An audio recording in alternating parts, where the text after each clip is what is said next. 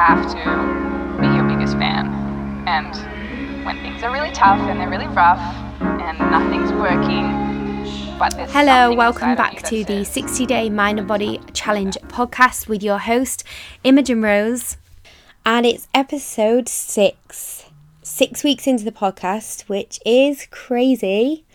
And first of all, I want to set the scene because I'm not in my usual space recording this podcast today. I am recording it from bed. It's Sunday morning. I'm having a great chilled morning filled with good food, copious amounts of tea, and this podcast. So I'm hoping your Monday morning is going well so far. Maybe you've got a walk planned or a workout planned for today. Whatever it is that you are doing today, I hope you have an amazing day. Today's episode is going to be on failure, because without failure, there's no success. We have to fail to learn. We grow and learn through our failures, whether that be in business, in your job, the gym. It applies to everything, really. How many times have you not gone ahead with something for the fear of looking stupid? How many times have you tried something new and failed? An expert was never an expert in the beginning, and making mistakes is part of the learning process, and that can be applied to pretty much everything, including weight loss and weight gain and going to the gym. I remember back in the day when I really wanted to start YouTube, and I'm the kind of person that has always been very shy. I've been the quiet one, but if you get to know me, then I start to show you the real me. And I'm sure some of you are the same. So when it comes to things like being in front of the camera, it's a really unnatural thing, or it was an unnatural thing until I practiced. When I first ever wanted to start a YouTube channel, all I kept on thinking about was other people. What would other people think of me? What if the YouTube channel fails and I just look like an idiot? That's basically was my thought process in the beginning, and it took a lot of courage for me to actually get to a point where I posted a video. I think I'd recorded quite a few videos and not posted them, and then finally took the plunge and actually posted one. And if you look at my content now compared to day one, the first initial YouTube video I posted, the difference is crazy. I look like a completely different person. I'm like looking down at the table. I'm like shaking because I was so nervous, and you can just hear the nerves in my voice. And this is relevant because it just goes to show you that if you continue practicing something, then you get better and better at it. And that can be applied in so many different things. It can be applied in the gym. You might go to try out a new exercise and be like, oh my God, I don't have a clue how to perform this exercise. And the first time you do it, you might trip up, or you might drop the weight, or something might happen. Obviously, it's going to knock your confidence, and you can either make one of two choices. Either you don't do that exercise ever again, which is not helping you in that situation. The alternative is to take a step back from it, come back from it, and repeat, and rinse and repeat. And then eventually you will get it. If you practice and practice and practice, you will get better. There's only a positive that can come out of that situation. And at the moment in my personal life, I've just taken on a coach, and it's completely stepping out my comfort zone because it's the type of coaching with my fitness that I've never done before. It's heading more into Olympic style training, and obviously I'm massive with my weightlifting. I love strength training. I love deadlifting and bench press and all that kind of thing. But Olympic weightlifting I have never done before.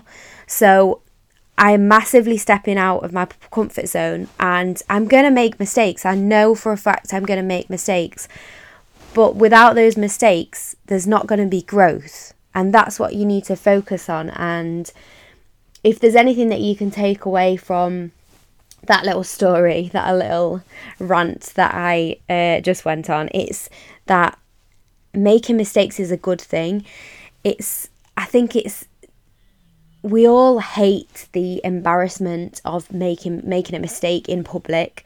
We don't like falling over in front of people because we get laughed at, or we don't like dropping the bar in the gym, or like tripping up when we're doing box jumps, for instance. But it's part of the process, and without those mistakes, you're not going to grow as a person. And weight loss is the same. You're going to have those days where you're not on plan, or you maybe eat some extra calories over your daily calorie goal. And overall, that's not going to massively impact your progress. And this is why we need to stop being so hard on ourselves. I think it's like a trendy thing in 2020, 2019 to be such a boss and in boss mode 24/7, working and grinding. It's that whole trend that is quite toxic, because if you don't take time out for yourself and kind of like rein it in, then you're not going to be running at your optimal. You're not going to be running at your most productive if you aren't looking after yourself. And that can be applied to things like diets, because I know I've spoken about this before, but if you are on a really restrictive diet, you are not allowing yourself those things that you enjoy and those things that you love. So it's almost like telling your brain you're not allowed them because they're bad for you, when that is not always the case. If you eat everything in moderation, then you are eating a healthy, balanced diet. And the same goes for if you are eating 6 out of 7 days a week, eating great, eating healthy, eating within your calorie goal, if you do have a calorie goal when it comes to weight loss, then that's not going to impact your progress massively. And obviously I'm generalising. I'm not talking about on a Sunday or a Saturday you literally eat 5,000, 6,000 calories, because then that is going to diminish the whole week's progress. But I'm talking about maybe having like a meal out or a takeaway meal, something like that is not going to impact your progress massively. So you can have a weight loss goal whilst enjoying the foods that you're eating and having treats now and again, and not restricting yourself to the point where you hate life. Because I've been in that situation. I've been in the past. Like now I don't feel like I'm on a diet, because I'm not on a diet. I'm restricting my calories, not massively, but I am in a calorie deficit, and I've been in a calorie deficit tracking properly for, I want to say about 5 or 6 weeks, maybe a little bit more than that, maybe about 6 or 7 weeks. And usually if I am on a diet and I'm on a diet for 6 or 7 weeks, by week 3, I'm like, no, I can't do this. I literally want to eat everything in sight. I'm always hungry, and that is not the case. I might have my odd days, like before my period, where I'm extra hungry, or like when I'm hormonal, mid-cycle, when I'm ovulating, I might be a little bit more hungry. But generally, on a day-to-day basis, I am not hungry. I am satisfied. I feel satisfied every day. And that is exactly what you should be feeling like. You shouldn't be feeling day to day that you are not satisfied, because there's something going on there. There's something going on with what you're eating or your calorie goal, etc., etc. I think people are so afraid of failure, because the feeling of failure is awful. People don't like failing, and it knocks your confidence. It just feels shitty, doesn't it?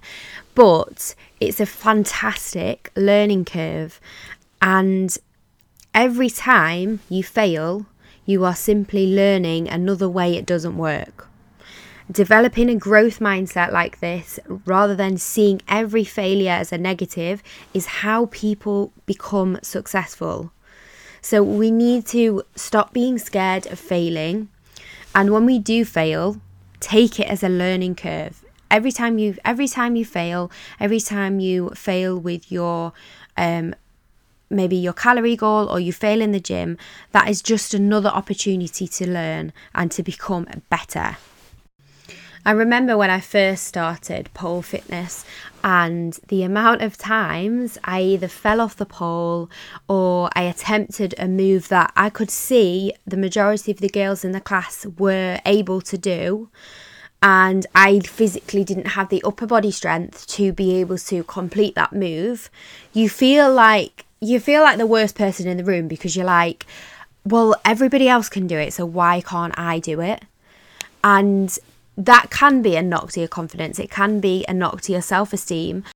But you need to take that as a starting point again. In my case, it was going away from the class, working on my upper body strength to then be able to perform that particular move. And once you get back in the class, in this instance, we're talking about the pole fitness class. Once I got back in the class and I was able to perform that exercise that 3 weeks prior I couldn't do, I felt even more confident than before I failed. And that's what you've got to take away from this. It is a massive journey to improve your self-confidence with whatever needs improving in your life, whether it be your body confidence, whether it be your confidence with your job, or confidence with working out, whatever it is, it can be applied to everything in your life. But there's going to be knockbacks, there's going to be days where you feel insecure, but it's just something that you need to constantly work on. And confidence is not, I don't think you're born with confidence. I think truly it's something that you need to practice. It's almost like a skill that needs practicing, and you need to keep chipping away every single day to build that confidence up. And when you get good at something, that is definitely a massive confidence boost, because you're constantly achieving and you're improving yourself within whatever the thing that might be, whether it's weightlifting or whether it's in your job. You're constantly chipping away at certain things that you're improving on, and it makes you feel better. There's one thing that we all have in common, and that every one of us, every one of you listening, me, my family, my friends, every single one of us has failed at something in our life. Some might have failed more than others because we might have tried more things than others.